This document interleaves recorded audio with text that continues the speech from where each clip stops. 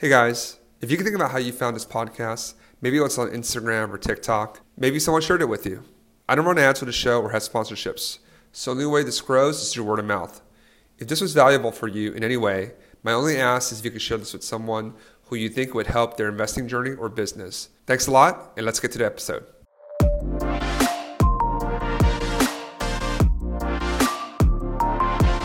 Welcome to STR Like the Best. I'm Michael Chang, your host. It's my great pleasure to welcome my friend Travis Hall. Travis is based in Long Beach, California. He is a realtor. 1% of his day, the other 99% he spends on short-term rentals. Well, Travis, welcome to the show. Thank you. I'm glad to be here. This is my first podcast ever, so please have some patience and grace for me.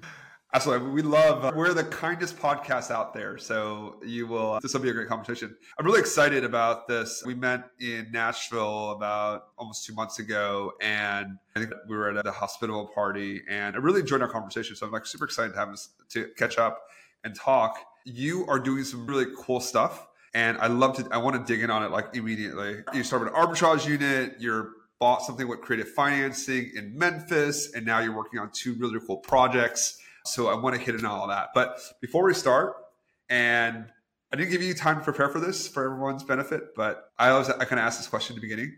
What is your kind of craziest short-term rental story since you've been doing this? I'm glad you asked. I do have one loaded up because This is also a question I love to ask people, especially when they have dozens of units. You hear wild stuff, but craziest one, or I guess the one that caught me off the most, I got a message from a guest. Hey, Travis, I'm locked inside the garage. And I didn't understand how that was possible, but actually in the unit behind me, this is a duplex, we have a garage door that you can pull open and close. On the outside, there's a latch that you can put a padlock on to keep anyone from getting in there. They went inside, closed the door, put the latch closed for some reason, didn't lock it, but closed it. And then for fire safety, when you go inside the garage through the house, that door's supposed to close. That door closed and locked themselves in. They couldn't push the door open. They couldn't get back in the kitchen. So luckily, I was over there. I was able to walk over and open the garage door. And when the garage door opened up, there was 3 people in the dark. I was so glad to see the light.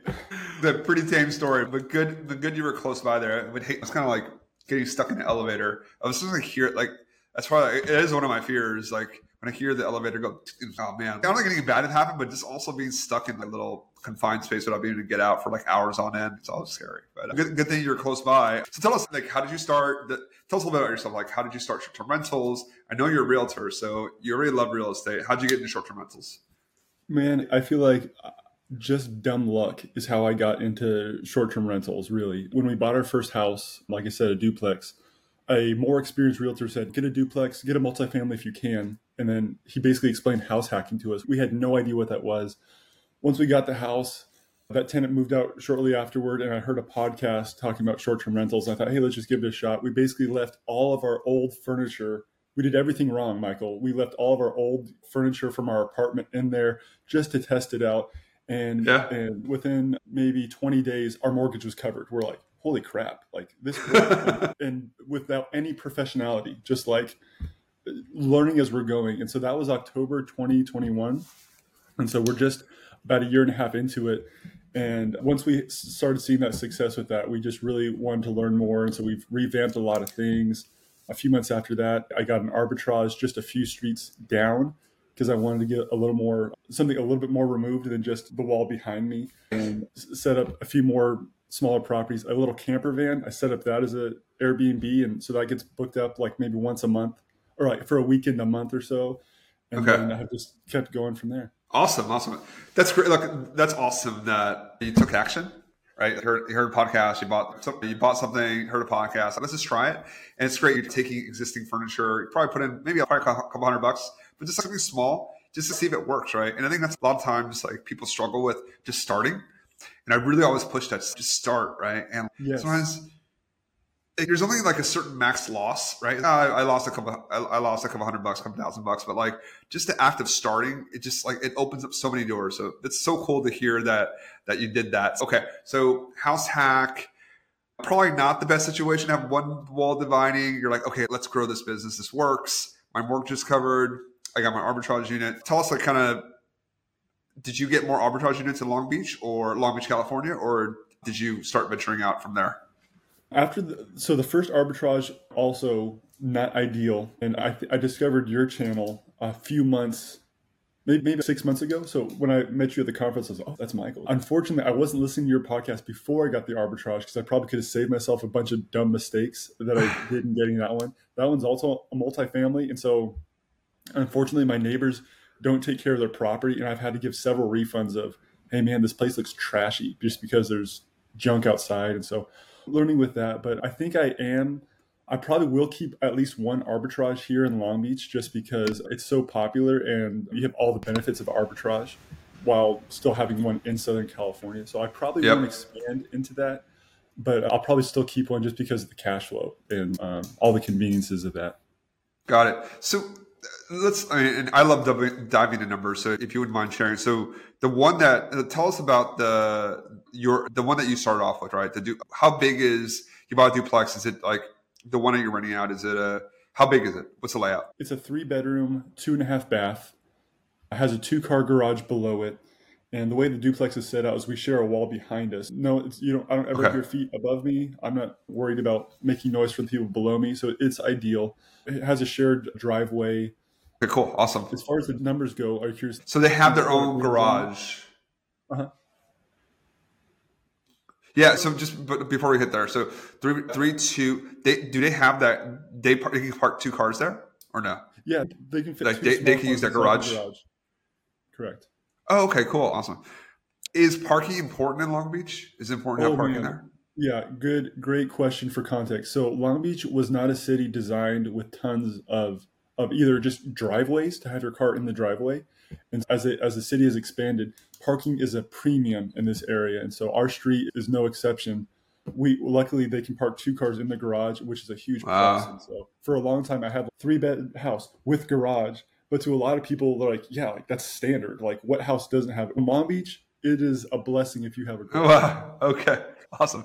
Yeah, look, and that's the beauty of doing stuff in your backyard. Like you just know, like those little nuances that a lot of people that aren't in your sub-market can really appreciate. Okay, so you've been doing that. That's been operating for a year and a half. So what's your gross on that? We average about $84,000 a year. So approximately $7,000 a month would be our total revenue from the property. The mortgage on the house is about $5,800. So as soon as we pass $5,800, we're like, whoo, we're good. Of course, we have utilities as well, and so on average, we probably pocket anywhere from $500 to some months. If it's slower, our living expense might be $200. So anywhere from $500 to $200 out of pocket. Travis, like you're living in Long Beach, California, rent free, and you own the house, right? So the equity appreciation, taxes, all that fun stuff. And you live for free. You know, the way that's laid out, it's perfect because obviously like living above or below a short-term rental has its issues, but if you're like side to side, that's actually perfect. Thank you. That's great. So congrats on that. That's fantastic. So that is a solid foundation to your next move into my favorite state, or my second favorite state, Tennessee. So tell us what you're doing in Tennessee. Okay. This next project that I'm working on? Yeah. Okay. Yeah. So in Tennessee, we are under contract on a 28-acre. It's actually 2 lots, but basically what I'm trying to buy is a 28-acre piece of land that has a single-family home on it. And sorry, Michael, do you want me to talk about that one or the? I was actually referring to Memphis, but if you want to talk about the glamping site, it'd be great. Oh, no worries. If you want to talk about the glamping site, great too. But I was actually referring to your Memphis project. Okay. Yeah. We'll touch on that one first. Sorry about that. So in Memphis, me and a investing partner found Memphis as a property. And then we eventually, after making so many offers, got in touch with an agent who wanted to sell their home, seller finance with creative financing as well. So we were able to take over a real estate agent's 5-bedroom, 3-bath home for about $60,000, including furnishings. So I think it was about $43,000 for the down payment and about 23 or so for the furniture. So I think that's about $68,000. Got the home. His mortgage is his mortgage payment is about $1,900 a month with a 3.1% interest rate. Oh my God. That home has been doing very good for us. We're expected to bring in about $6,500 per month in average over 12 months. And as far as the bookings have gone, we've only had a few empty days since the middle of March when we got started. So let's talk about. There's a bunch of things I want to unpack there, right? First off, you seem to have the Midas touch. Everything you're touching is doing very well. So kudos to you on having a good eye for real estate. So let's recap. So it's a 5.5 in Memphis that you've had for about 2 months now. Seller financing, explain exactly what you did for the people that don't understand seller financing. What does that actually mean at a very high level? Great question. So seller finance is basically the owner who has the property is funding your purchase of that deal. So ours is a little complicated because we did seller finance and subject to. A lot of people just assume that's all the same thing. Those both fall under the category of creative finance, meaning it's not your traditional finance, it's creative. So we did seller finance, and to be exact on that one, he seller financed $110,000 at 0% interest for 8 years. So he lent us that. Then the subject to is we are taking over his existing mortgage with his interest rate and making those payments on his behalf. So his payment before we bought it was $1,900. After we buy it, it's still $1,900, and the mortgage is still in his name. The deed and the title is in our name. The mortgage is in his name. We pay it on his behalf. Fantastic.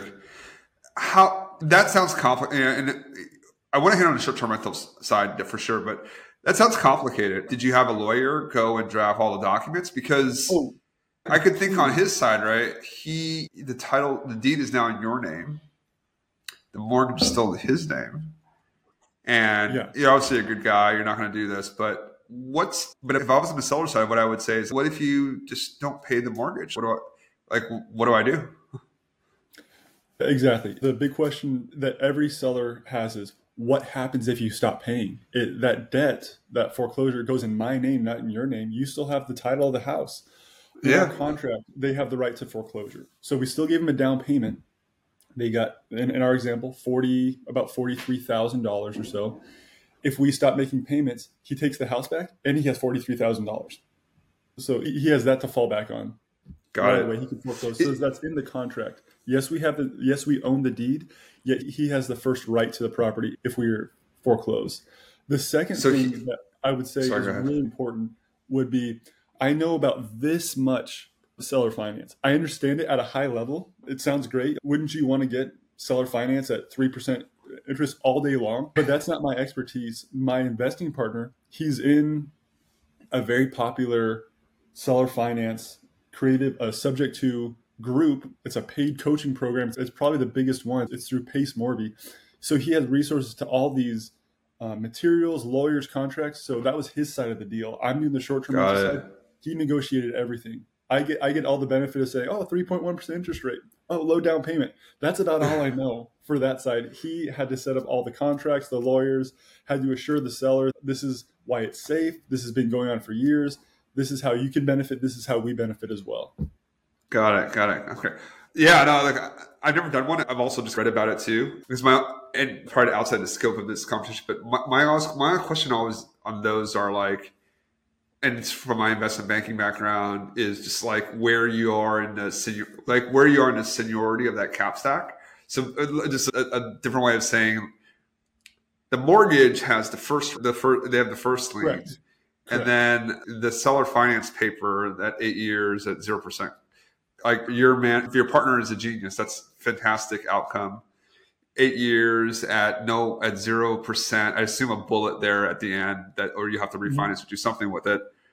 And then the seller is on third position actually, because he's in the second position because he has the debt piece and then he has the equity piece that he can foreclose for you on. That's always like maybe I'm overthinking it, but I haven't been able to wrap my mind around that. I need to do more work on that. But that aside, like that's a fantastic outcome for you, especially that you've been able to have 4 nights of vacancy in what is probably a typically slow season in Memphis. I would assume March, April, and now you're going to hit the summer and you're going to kill it. Yeah, no, definitely in March, gloomy weather most of the time. Yet April, I think a lot of schools are in spring break. And so it was pretty packed during April. Only a couple weeknights that were vacant, but it's been okay for us so far. Why the 5 bedroom? What makes the 5 bedroom special in Memphis? Yeah, so when you look at all the active listings like today in Memphis, so Memphis is a huge city, over 600,000 people. It's the biggest metro in this part of the country. Oh, is it really? When you look at the 5 bedroom homes, there's about 40 or so that exist. Okay, when you start looking at the ones that are operate at a superhost level, there's like 12. Okay. When you look at a 4 bedroom home, there's 300. And when you jump down to a 3-2, the most common home in America, it's in the thousands. Off the bat, just with having 5 bedrooms, I'm instantly in a smaller pool of competition. And then when you add in how professional are they with their reviews, I'm in 1 out of 12 or 1 out of 15, something like that. Fantastic. You're choosing, and this is a great point that I want to highlight. Being successful in the short-term rental game, a lot of it's about just choosing which game that you play. And I think for you, it's smart, right? Like you found a good market, but within that market, what actually works, right? 3 bedrooms sounds fairly saturated. 5 bedrooms, only 40. And then if you break it down even further, it's only in the teens. So talk us through a little bit about how you did that. Like what data source did you use? Like how did you construct this game for yourself where, you're likely to win? Definitely. So again, with this house, just like how I got started, I feel like, Michael, it was just dumb luck. I'm not the brilliant investor architecting everything. Now I feel like, man, I need to be so picky with what I'm getting. But so far, everything's been working tremendously for me. But basically, this house, and even going back to like, how did seller finance work? The person we talked to suggested it to us. So that was one big objection is like, hey, I'm interested in doing that. So we didn't have to do a whole lot of convincing. They presented that to us. We're like, okay, yeah, we'll take a look at it. It was a 5 bedroom, and we're like, that wasn't ideally what we were looking for. We were looking for something a smaller price range, but all the numbers worked out. And then basically after the fact, we're like, hey, there's only 40 other homes in Memphis that are large. And then of those, only 25% of those are doing a decent job, like the basics of operating.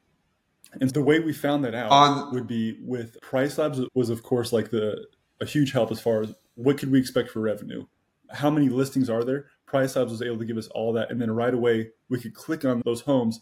What do they look like on the inside? What are their reviews? What's their occupancy? What's their nightly rate? Got it. Fantastic. It speaks to doing the work, using data to your advantage, not just relying on anecdotes from someone in that market or from the seller, and just using that to frame your decision. Fantastic. Let me ask you on this.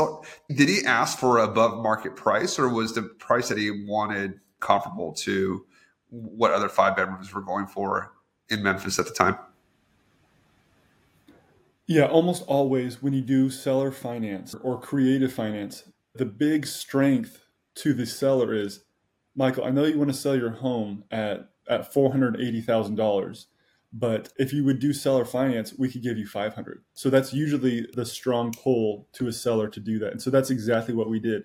His home was on the market for about $485,000. We wrote up our offer to be $505,000, but got it. Majority of it, him carrying the debt.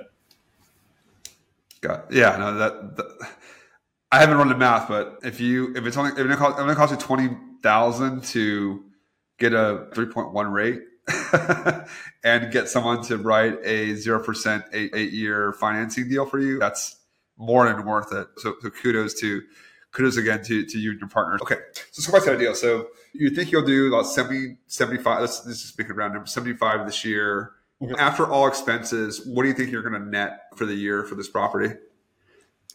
Based on our pro forma, I believe we're trying to net approximately $2,000 per month. And so we're hoping to net about $24,000 at the end of the day. Fantastic. Do you have like the systems pretty dialed in? Do you have like a PMS system? You obviously have Price Labs. Do you have a good cleaning? Do you have a good cleaning team? How do you find your cleaning team on the ground? Man, I could have given you a horror story. When you asked, oh, what's a scary story? My Memphis cleaner could have been a scary story. Basically, I found my first cleaner I found on Facebook, just like in a cleaning group, and that worked out good for a little bit. But then I just started noticing getting these really strange charges from her that were extra or just out of the blue. Eventually, I went with another referral for another cleaner. And so far, that's been wonderful. It's been a cleaner handyman combo. And Awesome.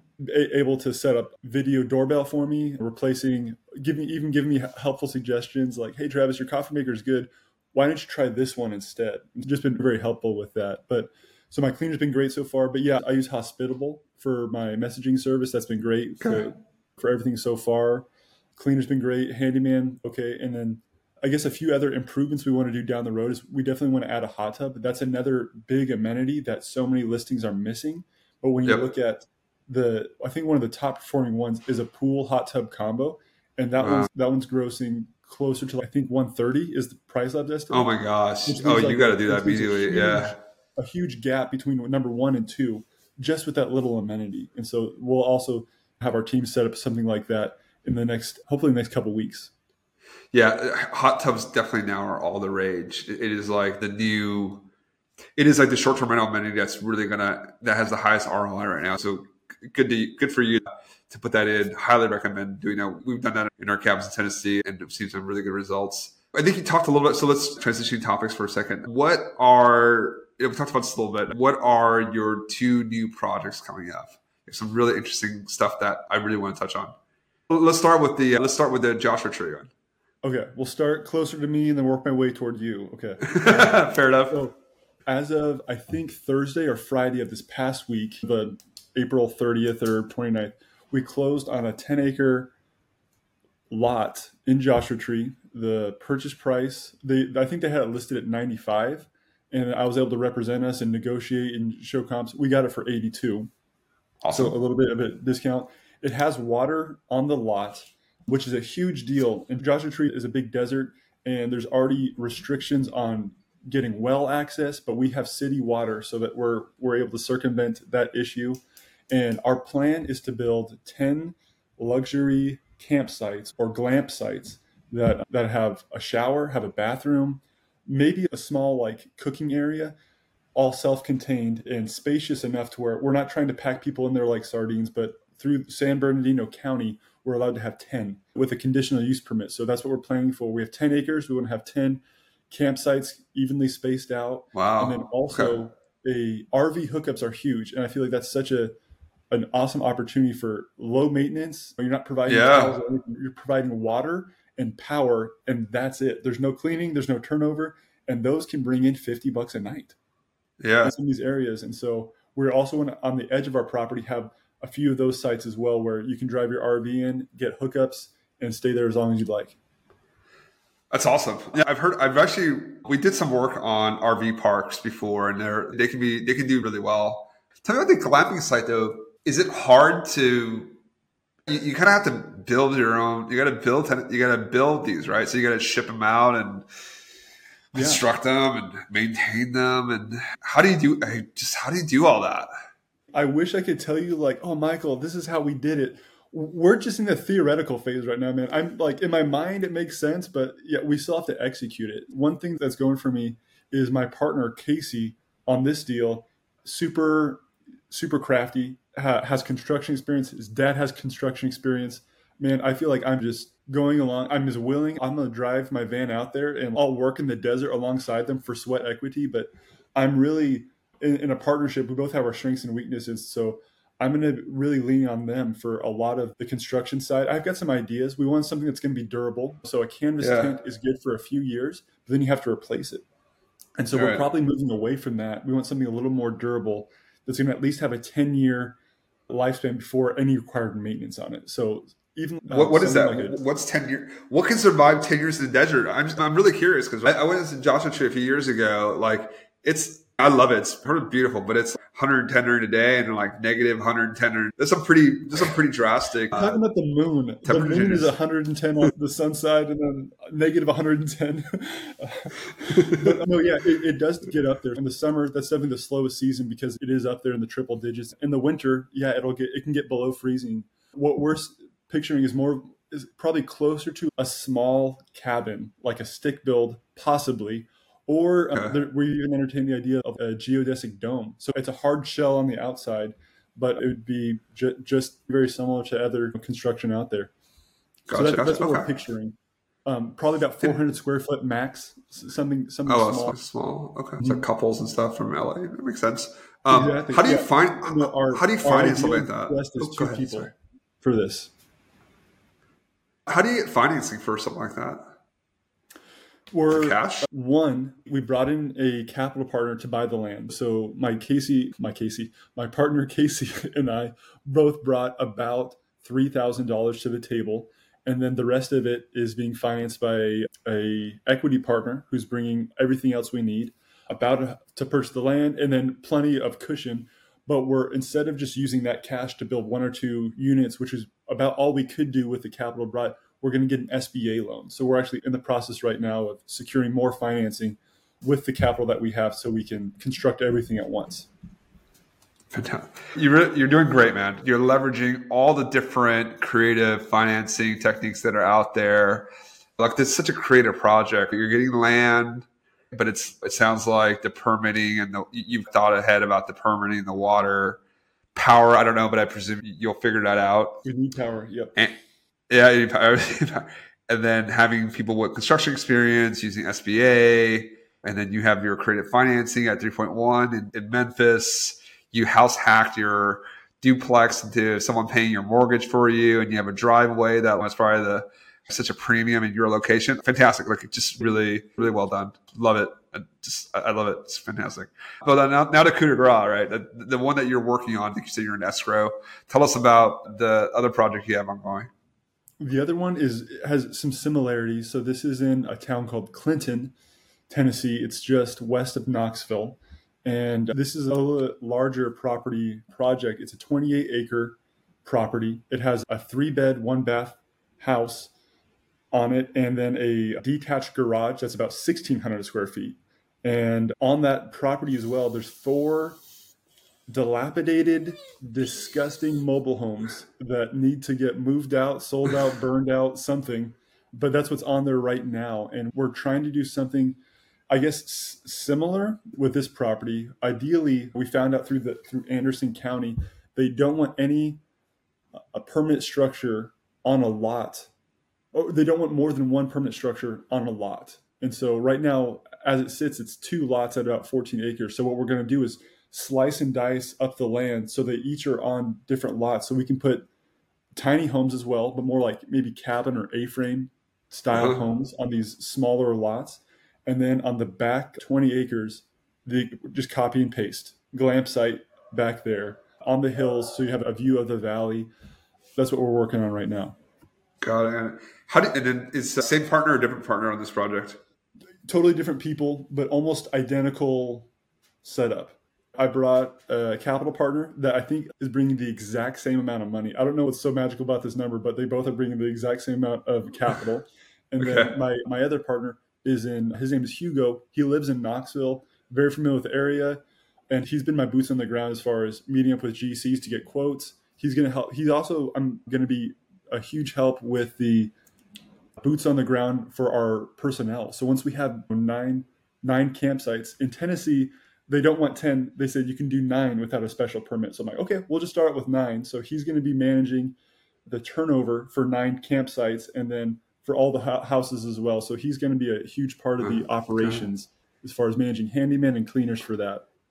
So I got a quick look. I think there's a common thread here that I haven't hit on that I want to hit before we end the conversation. How are you finding such great partners? I think a lot of people, that's why there's probably a big struggle, right? They have one set of skills they're probably really good at, and they're lacking another part, or they don't have the time. You seem to have found some really awesome partners. What's the secret? Bro, dumb luck is the story of my life, I feel like, Michael. I don't know, man. It just feels like, okay, one thing a big pain I had at the very beginning when I was just getting started at Airbnbs is, man, I'm running out of capital. How do I convince a person to give me money to make them money?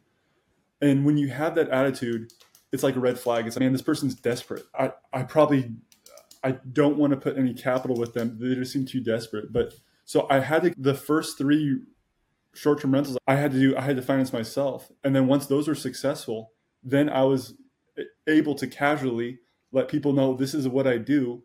And then they were like, how can I help? How can I get started? So the power dynamic totally changed to where this is what I'm doing. I'm doing okay, just as I am. I'm not begging for money. I'm not begging for your business. And so capital partners came that way. So they saw some success. They saw the blueprint. And even as I'd pitch ideas to them, I would always say, if this sounds good to you, great. If not, no pressure. Let me know what you're looking for. And when a deal like that comes along, you'll be the first person that I come to.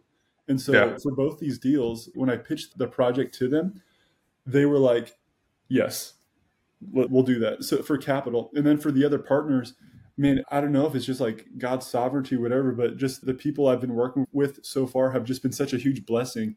Actually, Casey, before we even jumped into this massive project, he and I bought a sailboat on Craigslist and made that an Airbnb at Marina Del Rey. So we got a little bit of like practice as partners with just a little bit of capital. Seller finance again. Here's the quick numbers. The boat was $12,000. I presented, hey, we'll give you 25% down, $3,000, and we'll make payments each month at 0%. And the owner said, sure. And so then we turned that into an Airbnb and rented that out in Marina Del Rey. That's how Casey and I worked out our partnership kind of agreements. It was something like that. And then from there, how'd you find Casey? How'd you find Casey? How'd you and Casey meet? Just at a short-term rental summit. Actually, it's Tony and Sarah Robinson's Newport Beach. I think it was their first STR summit at Newport Beach. And we just met up there, and the sailboat thing came up again. There we're like, hey, we thought about sailboats. And so we both started talking about sailboats, what a great opportunity it is. And then a month later, we bought a boat and then turned it into a short-term rental. Fantastic.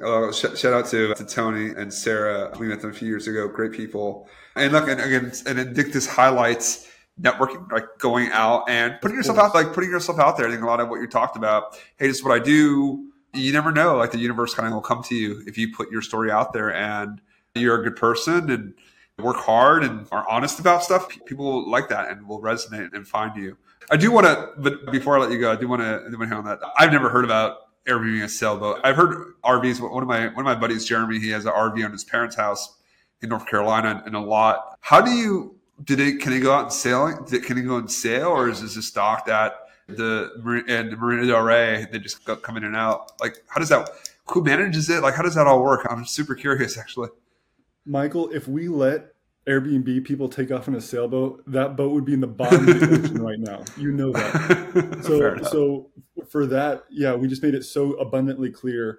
This boat does not leave the dock. There's no keys to start the engine, even if you have sailing experience. No. So we just tied it off, and it was just to stay in overnight. Long story short is we eventually sold that boat because the marina, of course, was not happy with what we were doing. But it was a glorious 2 months. It was a glorious 2 months of being, we call it a yacht. It was like a 27-foot sailboat, but in my mind, it was more like a glamorous yacht.